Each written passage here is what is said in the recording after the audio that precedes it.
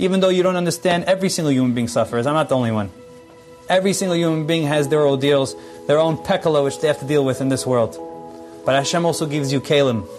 Hashem gives you the tools you need to beat and fight those nisyonot. Because otherwise God's a liar. If He didn't give you those tools.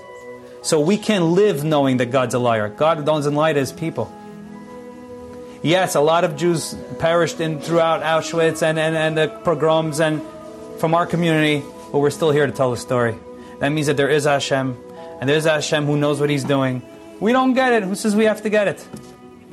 Who says we have to get it? Do I get everything that... No, I barely passed school. I'm going to go figure out how Hashem runs His world. It's not going to happen.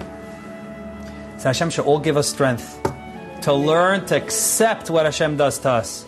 To accept it, even though we don't like it, it's too bad. We accept it. When you accept it, that's the secret. The ordeal is a lot smoother.